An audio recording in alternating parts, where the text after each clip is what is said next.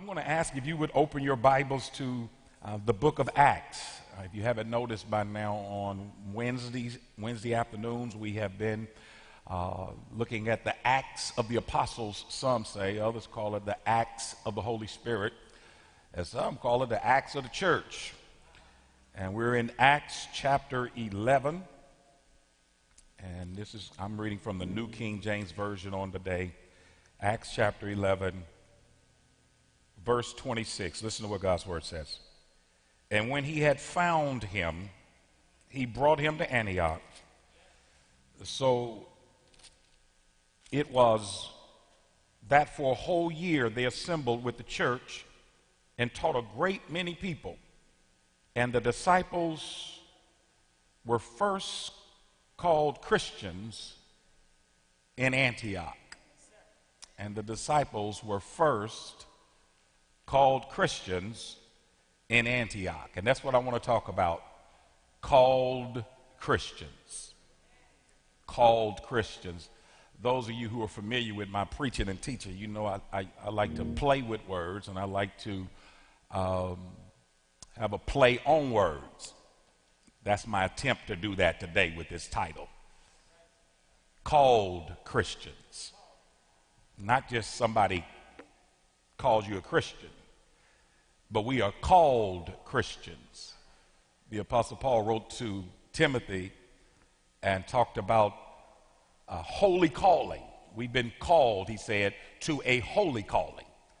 And then he wrote to the believers at Corinth and said, we've been called to peace. Then he wrote to those, the book of Colossians, and he talked about we've been called to one body. And then in Galatians, he said, we've been called to freedom. In Ephesians, he said, we need to know the hope of his calling. We need to know the hope of the calling of Jesus. It's not just that people call us Christians, but we have been called Christians.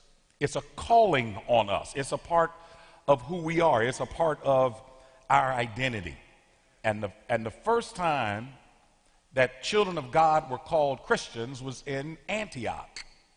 And in chapter 11 of the book of Acts, children of God are called several different things. Called believers because of our faith in Jesus Christ. In chapter 11, we're also called disciples, disciplined ones, followers, learners. And we're also in here called the church. Greek word is ekklesia. It means to be called out and called together. So as the church, we've been called out of a world of sin, called together with other believers.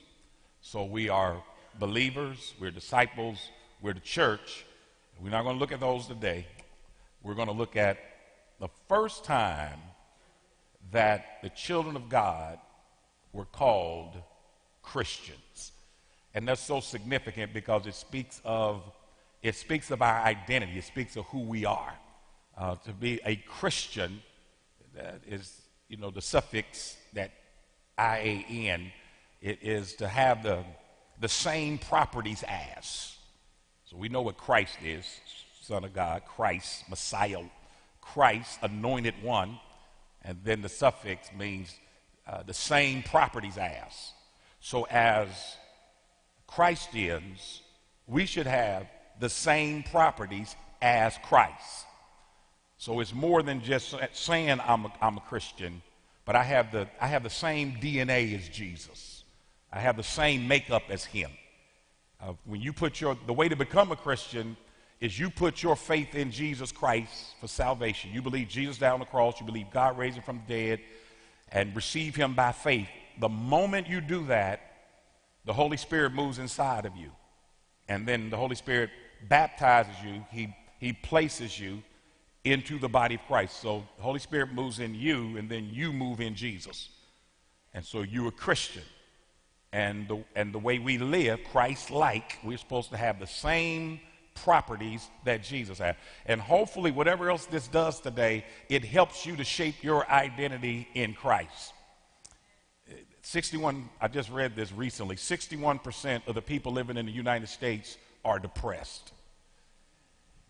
And I know that a lot of things can make you depressed, but I think part of the reason that some of us are depressed is because we try to find our significance and our status and our satisfaction in the wrong stuff. And then when it don't work the way we think it should work, we're depressed, we're dissatisfied, we're down, we're dismayed.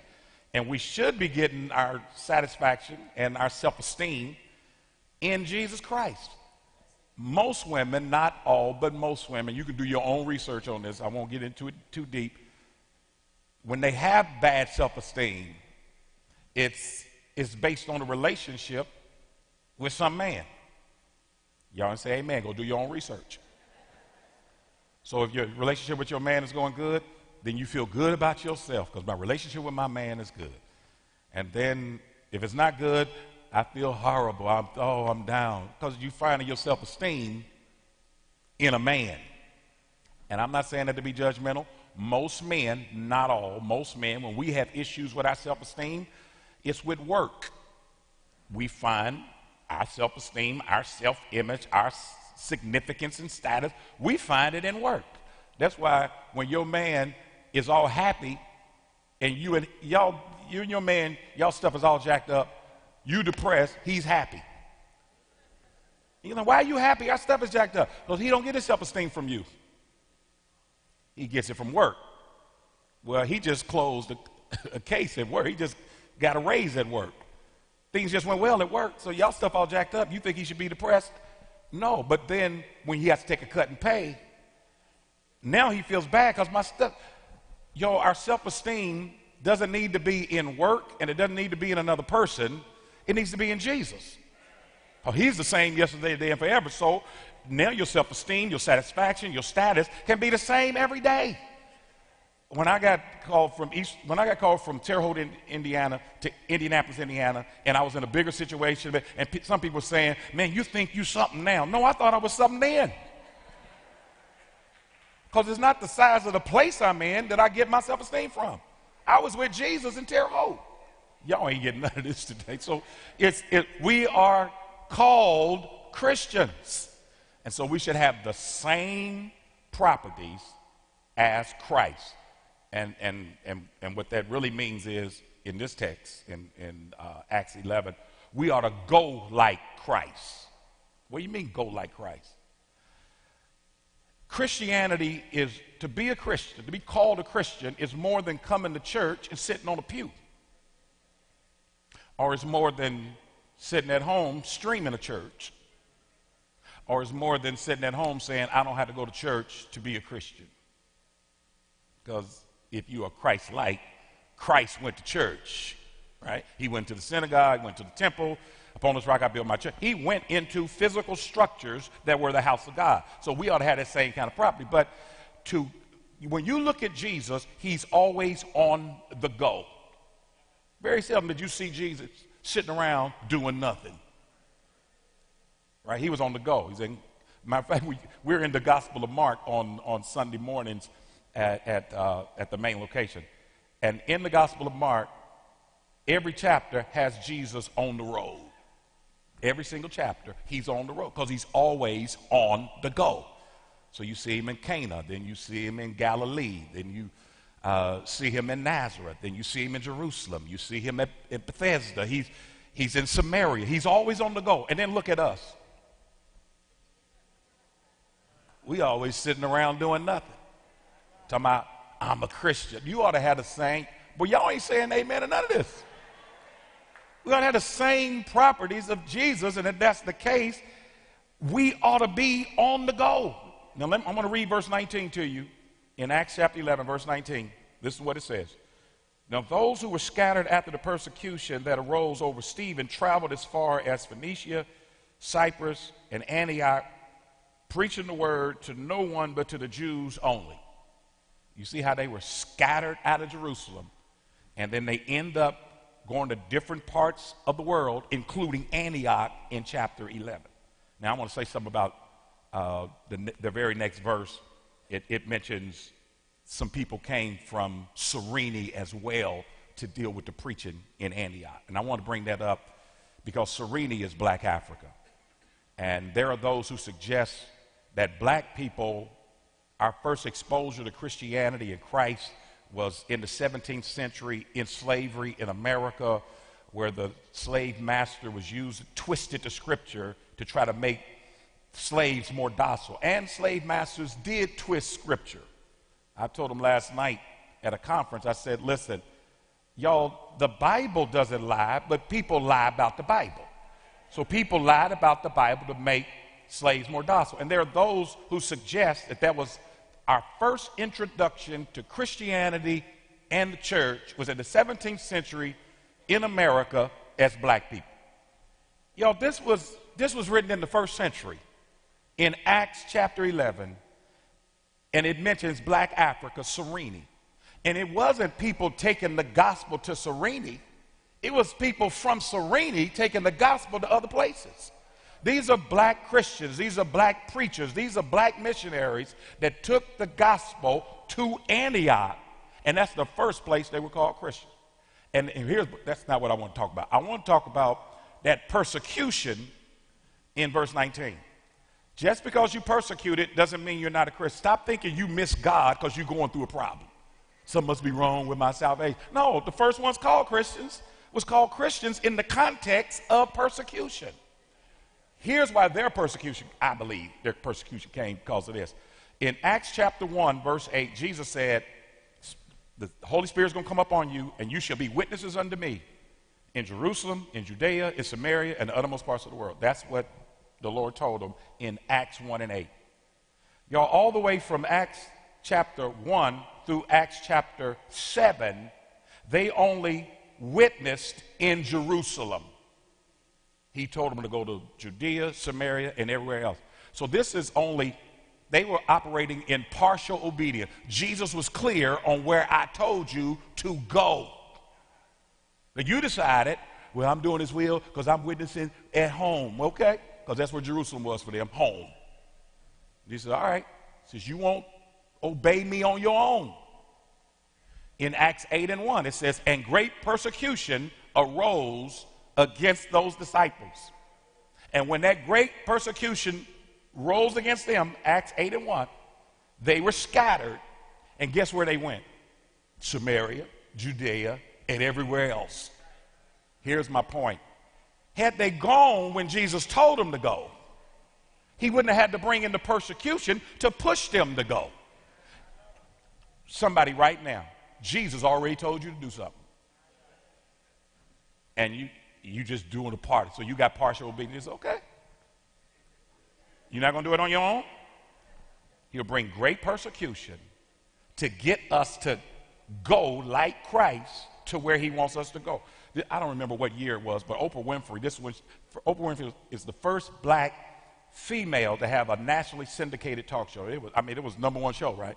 She used to bring on Elizabeth Edwards, married to Senator John Edwards, and all that stuff that went on with that. But I guess Oprah liked her. She would always have her back. The first time Oprah had her own, Oprah said, before we get started, Elizabeth, I heard that you had a fall. You broke a bone and had to go to the hospital. I just wanted to let you know, I heard about that, and I want to ask how you doing.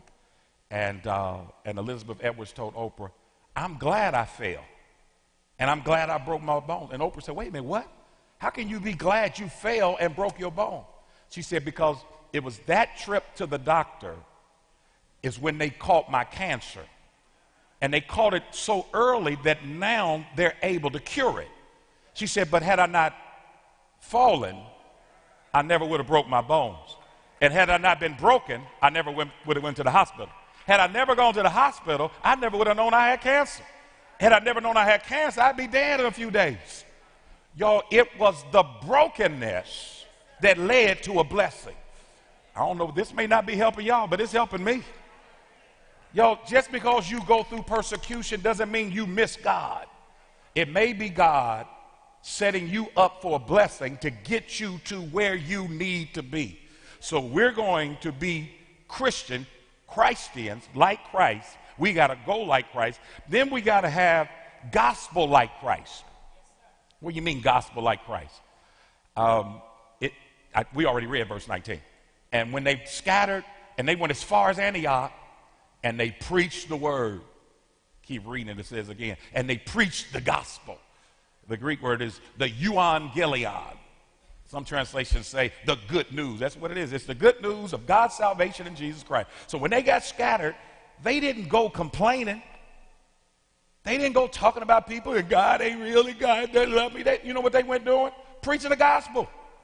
Preaching the good news, telling people about salvation in Christ. That's why people began to get saved. That's why people were turning their life to God, because the same gospel Christ had is the same gospel these believers had. That's why they were called Christians. Because remember when Jesus first started his ministry in the Gospel of Luke chapter 4. When Jesus first started, he was 30 years old when he started his ministry.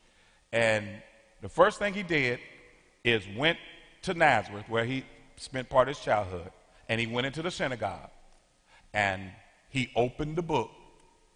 And when he opened the book, he began to read, and he read out of Isaiah 61. The Spirit of the Lord is upon me, because he has anointed me to preach the good news. And watch what the folk in Antioch are doing. They're preaching the good news because they have the same properties as Jesus. And that's why they are called Christians. So if we want to be called Christians, we need to be spending some time in the good news and sharing that good news. 61% of us are depressed because all you hear is bad news. I watch the news all the time. Every day, I take my little smart device and I read newspapers from across the country. I do it every day. And I started off doing it because I wanted to be relevant and hear what's going on, get people's different take. And so I'm reading all this stuff, man. And that stuff, I was reading it every day. I was reading it, then I kept reading it longer and longer. And my mind wasn't right. Emotionally, I wasn't right. I'm like, something ain't right.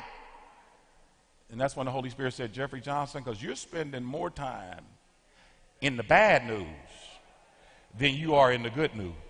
Y'all ain't got to look at me all holy like you all day in your Bible. Don't be looking at me like that. So I had to come to a determination.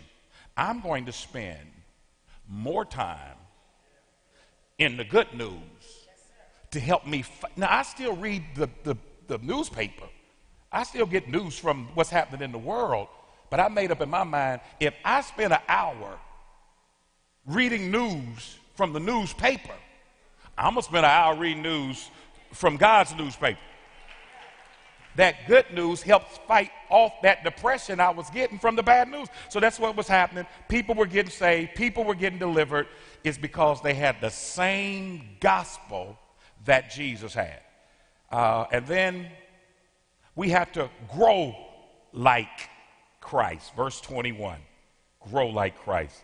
And the hand of the Lord was with them, and a great number believed and turned to the Lord. Y'all, when you're reading about the church, the first church, and Pastor Jay he and I were talking about that earlier today on the radio, and we were celebrating not just Eastern Star Church, but we're celebrating the early church, that they were in that upper room, got filled with the Spirit, began to speak in other languages. The Holy Spirit gave them the ability. They began to preach the word of God.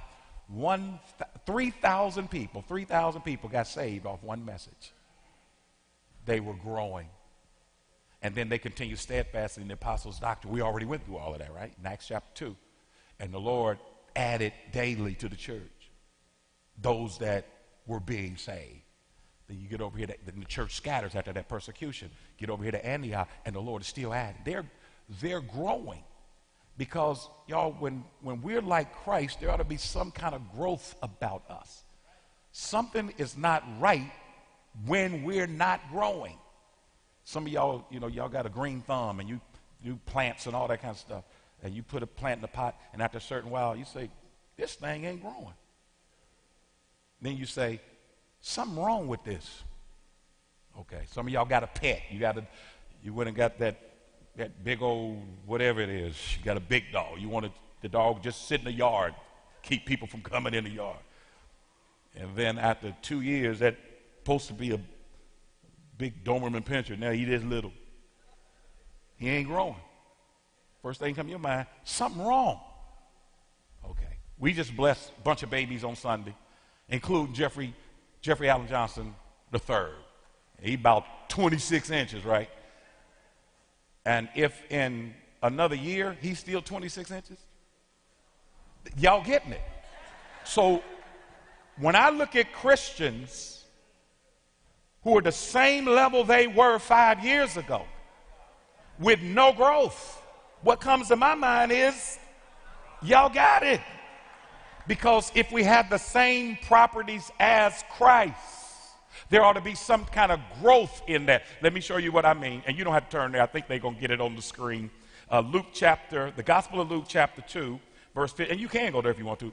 If you can handle your Bible. Luke chapter 2, verse 52. This is after Jesus went to the holidays to Jerusalem with his parents, went to the temple. And then when the holiday was over, his parents went back thinking 12-year-old Jesus was with the other relatives. They all got back home, and Jesus wasn't there. 12-year-old Jesus wasn't there. He wasn't with the other relatives. So they went back. Jesus said, I'm about my Father's business. And here's after that. Here's what it says in verse 52. And Jesus increased. He grew in wisdom and stature and in favor with God and men. Watch this. Here's how Jesus grew. Here's how Christ, 12-year-old Christ, here's how he grew.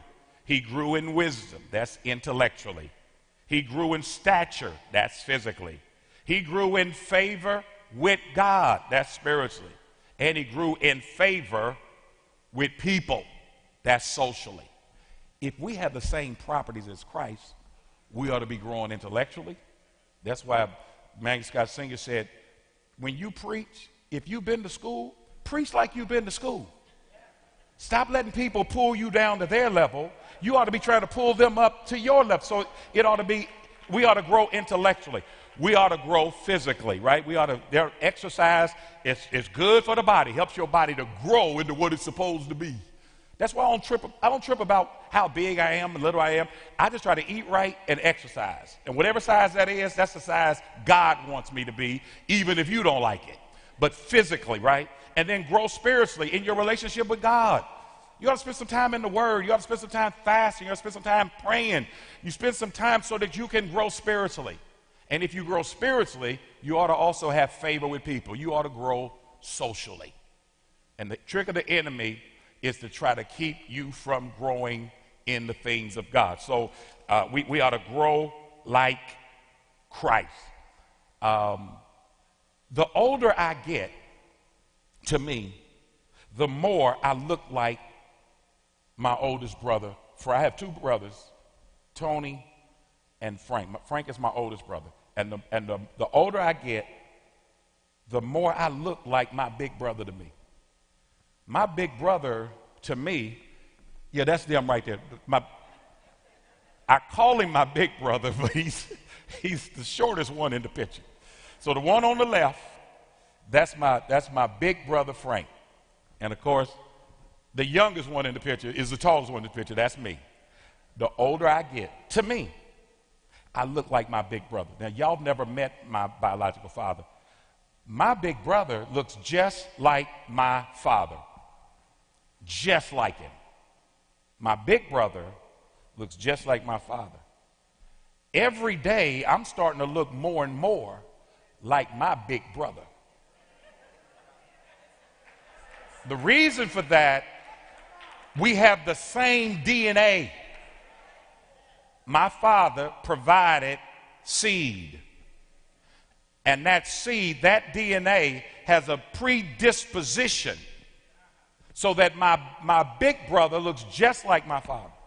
And the older I get, I look more and more like my big brother. Here's what the Apostle John said. The Apostle John said that God's seed is in you. When you believe Jesus died on the cross, you believe God raised from the dead, John said the seed of God is in you. What that means is his DNA is in you. And you ought to have a predisposition that you ought to be looking like your father. Y'all ain't saying amen to this. Okay, let me do it like this. I'm gonna ask y'all a question. Put that image back up of my big brother. Put that image back. I'm gonna ask y'all an honest question. And be honest with me. Do I look like my big brother? Just if yes, no. Just do this or do this. Okay. Some are saying, yeah, you do kind of look like him. Others are saying, oh man, you don't look nothing like him. That's how I'm doing y'all with Jesus.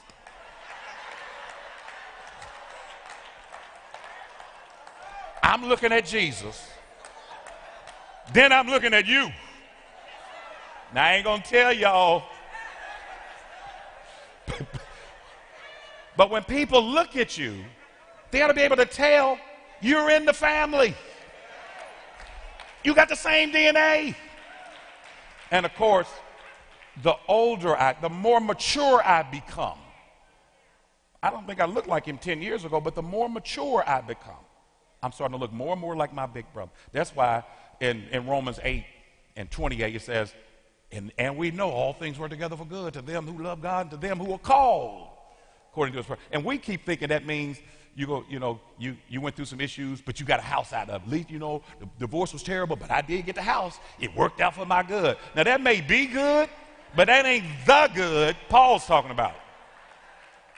Well, the accident was terrible and all that stuff, but I got a new car out of it, so it worked out for my good. That may be good, but it's not the good. If you want to know what the good is in Romans 8:28, read Romans 8:29. That we might be conformed into the image of his son. All the stuff we're going through is so that God will make us look more like our big brother, because our big brother looks just like our father. Philip said, Jesus, you trying to get us to follow you. You're trying to get us to be your disciples. Philip said, Jesus, just show us the Father and we'll be satisfied. Jesus said, show you the Father. When you seen me, you've seen the Father. I look just like my Father. And I'm trying to get y'all to look like me. You know what? The seed of God is what I'm doing. Growing like Christ. The greatest compliment you can give a father about his children is when you say, those children look just like you. And I know that because people tell me that even to this day with my sons. No matter which son I'm with, somebody said, man, he look just like you. That's the greatest compliment you can give me about mine. You can talk about their degrees and jobs and what they're doing, and I'm proud of all that. But the greatest compliment you give me about my children, I'm their father. They look just like you. The worst thing you can tell a father about his children, man, they don't look nothing like you. Now, man, how would you feel if somebody said your children don't look nothing like you? And that's what's happening. God is our Father. And the way some of us live and act, we don't grow, we ain't trying to grow, is that folk are saying to God, your children don't look anything like you. And the way you would feel, that's the way God feels. Man, I had another illustration. I'm going to go on to the next one. Since we are called Christians, we ought to have grace like Christ. Verse 23.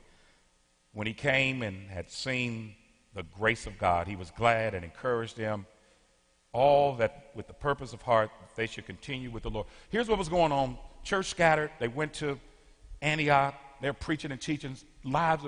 Souls are being saved. Lives are being changed. People turned their hearts. It was awesome. And people were excited about all of that.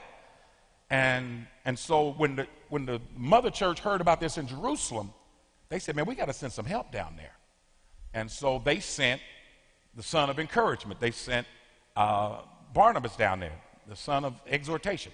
And when he went, they sent him down there so that he could encourage the people. And when he got there, the first thing it says with Barnabas is when he saw the grace of God, he looked at the people, he looked at the believer, he looked at the Christians and saw the grace of God. Y'all, when people ought to be able to see God's grace. We ought to have the same grace that Jesus had, right? I'm going to do it like this and I'll move on to the last one. Sunday, I preached at this location. I preached out of Mark chapter 2. And the four men carried the paralyzed man. Jesus is in the house preaching the word, right? And it was so full, people couldn't get in. They went up on the roof, tore it up, lowered the man down. And here's what Jesus said. When he saw their faith, here's what Jesus said to the man. Son, your sins are forgiven. Now that's grace. Because whatever that man did was so messed up, he couldn't walk right. Now that don't mean everybody that's sick, you sick because of sin. But every time you sin, there's going to be some kind of sickness. Something's going to, the wages of sin is death. This man, evidently, his sin was so messed up, he couldn't walk right. But when Jesus saw him, he didn't start rehearsing his sin. He said, your sins are forgiven. You and I have the tendency of pointing out people's sin rather than pointing them to God's forgiveness. And I know I'm not on social media because I'm not social. So people say, you ought to be on social media. I'm not so. I don't want 2,000 fake friends. That don't mean anything. That doesn't do anything for me. I want real. If I'm going to get a friend, I want a real one. And some of y'all know this. By the time you 50, you don't want no more friends. That's it. I'm done. I got all the friends I want. I ain't got no job openings for new friends. But on social media, it's so much negativity about what somebody did wrong, and they ain't this and they ain't that, because we're quick to point out people's sins. But if we got the same properties as Christ, people ought to be able to see our grace, the unmerited favor of God. We ought to be pointing people to their forgiveness. Yo, you've been telling somebody for 5 years how sinful they. I think they got it by now. When are you going to walk up to them and tell them, your sins are forgiven? When Barnabas got to Antioch, the same grace he saw in Jesus, he saw it in the believers.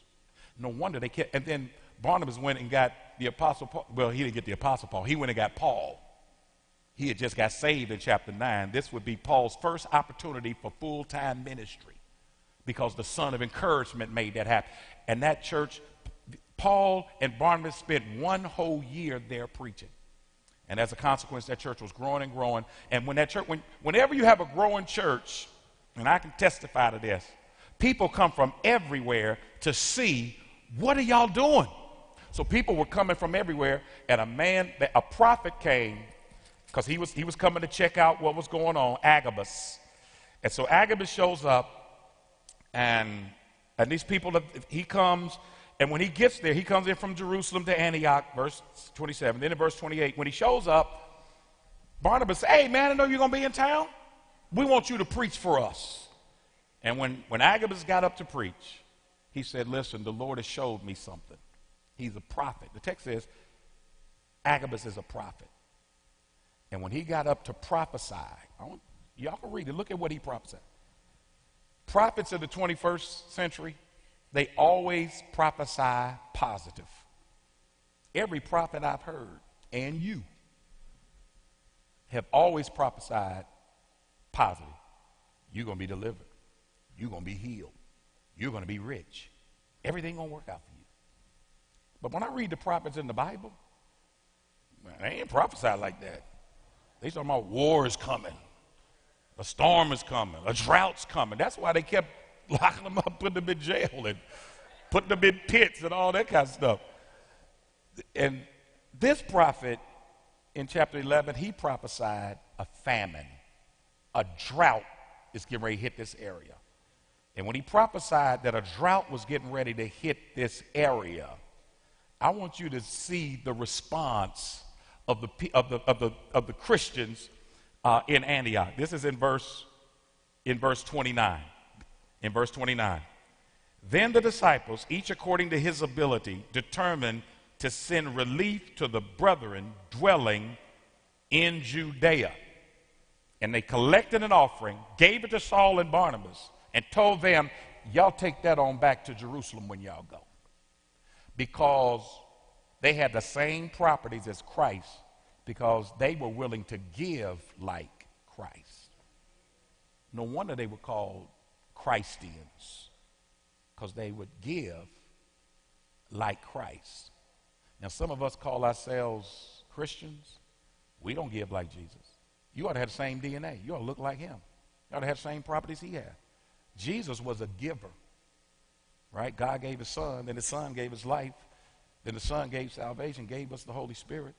And the Son gave sight to the blind. He gave hearing to the deaf. He gave the ability to walk to the lame. He's always giving. And then when it's time for us to give, we got an excuse why we don't give. Watch the people at Antioch. Watch these Christians there. The prophet prophesied, all hell get ready to break loose. It's going to be a drought. Well, in Antioch, they live a city life. They got commerce. They got financial institutions. They got businesses and merchants. They got all that kind of stuff there. But in Judea, it's rural life. They're farmers.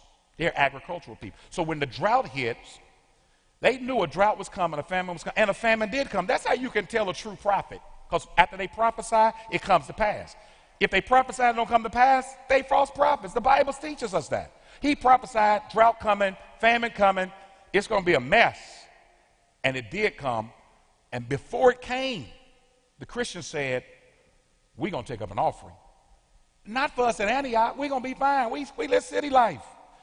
But the people in the rural areas, they're going to have an issue with their farming and their agriculture. And they began to give like Christ. Now, I want to show you how they gave, and then we can go on and get out of here. Here's how they gave. Where was I? Verse 29. Then the disciples each, everybody say each, they gave individually.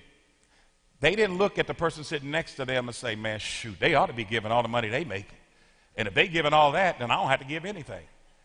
A whole lot of us talk about at Eastern Star Church what we are doing. Right? We give scholarships. We have fed millions of meals in Haiti. We have given technology to Arlington Woods. We have built new, but and I guess it is we are one body, is we, but each individually gave. So as an individual, I can't, and I know the numbers of people, and we got some people that give and I can't give like them. But I still got to take on my responsibility to give. So each, they gave individually according to his ability. So they gave proportionately. Here is why when the Bible says bring the tithe, that's the 10th, that's 10%. Here's why it's so fair. Because it's not equal giving, it's equal sacrifice. It's proportionate. So if you make $1 million a year, you get 10%. If you make $30,000 a year, you get 10%. It's according to your ability. So if God has done nothing for you, then give nothing. If God has done a little for you, then give a little. But if God has done for you what he's done for me, and opened the windows of heaven and poured you out a blessing, you don't have room enough to receive it. To whom much is given, much is expected, much is required. So they gave proportionately, and then it says they were determined. They gave decisively. They determined. They made up in their mind. They didn't give emotionally. Yesterday was a crazy day. I went to a funeral. At the funeral, somebody told me somebody got shot, then somebody else died, and it was a mess. All this bad news I was getting yesterday. And if I came in here and started crying about somebody got burned out and it was terrible, y'all, their whole family, and we've had that before. And I come in here, and I am sensitive. I cry over everything. But most of y'all will be moved emotionally and will give. Most of you. Because we're good giving emotionally. But these people gave decisively. They determined. I made up in my mind. Because y'all, when you do it emotionally, here's what happens with emotions. And you found this out in your relationship. Emotions run up and down the scale. Sometimes you feel like it. Y'all ain't helping me. Sometimes you don't. So if you just give it to God emotionally, sometimes you feel like it's decisively. It is, I'm making up my mind. I'm determined. I'm participating in this. And then they gave preventively. What do you mean preventively? The drought hadn't come yet. They just believed the prophecy. And they said, here, we're going to take up this offering. When y'all go back to Jerusalem and Judea, y'all take this for this drought. Y'all going to need that down there. That's how, y'all, we don't have to wait till a tragedy hits before we start doing. If we do what we're supposed to do with regularity, when the issue comes, we'll be able to sail right through it. You don't wait till your tires go flat before you rotate them. You rotate your tires to prevent them from going. You don't wait till your engine locks up and say, man, I better go get this oil change. I hope not. You change your oil to prevent it. So that's what he's talking about they were doing. I'm going to close like this. I didn't mean to hold y'all this long. They were able to give like this. Oh, Mount Hermon. Lady Sharon and I went to Israel, I think it was 2 years ago, and we went over there, and I didn't know this, but in Israel, I'm thinking it's always desert and always hot, but in Mount Hermon, it's a beautiful mountain. Mountain ranges, actually. It's beautiful, and it's snow-capped in the winter. And then when the sun melts, when that sun comes out, and it will get 100 plus degrees down there, it melts the snow on Mount Hermon. And then that water comes rushing down Mount Hermon, and it rushes into the Sea of Galilee. It goes into the northern inlet of the Sea of Galilee, and it goes straight through the Sea of Galilee into the northern inlet of the Jordan River, and then it keeps on going, and it goes out the southern outlet of the Jordan River, the same water from Mount Hermon, and it goes into the Dead Sea. Now, the Dead Sea, if we can get that image up, the Dead Sea, to me, it looks beautiful, but nothing can really grow in the Dead Sea. In the Sea of Galilee, Lady Sharon and I stayed at a hotel right outside the sea. We came out, stood on the balcony, and watched where Jesus walked on water and watched where Jesus did miracles right at the Sea of Galilee. And the water is rich, real, and refreshing. They got a fish, St. Peter's fish. It is delicious out of the Sea of Galilee. But now the Dead Sea, nothing can grow in it. Matter of fact, that's why they called it the Dead Sea. Now, here's what I was wondering. How can the Dead Sea and the Sea of Galilee have the same water source? One is rich, real, and refreshing, and the other is dead. Can't nothing go in it, can't nothing flow in it, and can't nothing grow in it. And it's the same water source. How is that? Here's why. Because the Sea of Galilee receives the water, then releases it. The Dead Sea, it has a northern inlet but no southern outlet. It receives it, but it doesn't release what it receives. So everything it gets, it holds on to it. It won't go, it won't flow, and it won't grow. Have you ever wondered how with some Christians, our lives are rich, real, and refreshing? And in your life, nothing will go, nothing will flow, and nothing will grow. It may be because you have a receptive mentality, but no release. Everything God gives you, you try to hold on to it. But if you have the same DNA, the same properties as our big brother Jesus, when you receive, you ought to also give. And what I learned is when you give, God will give back to you. Good measures, pressed down, shaken together, and running over. Everybody say amen.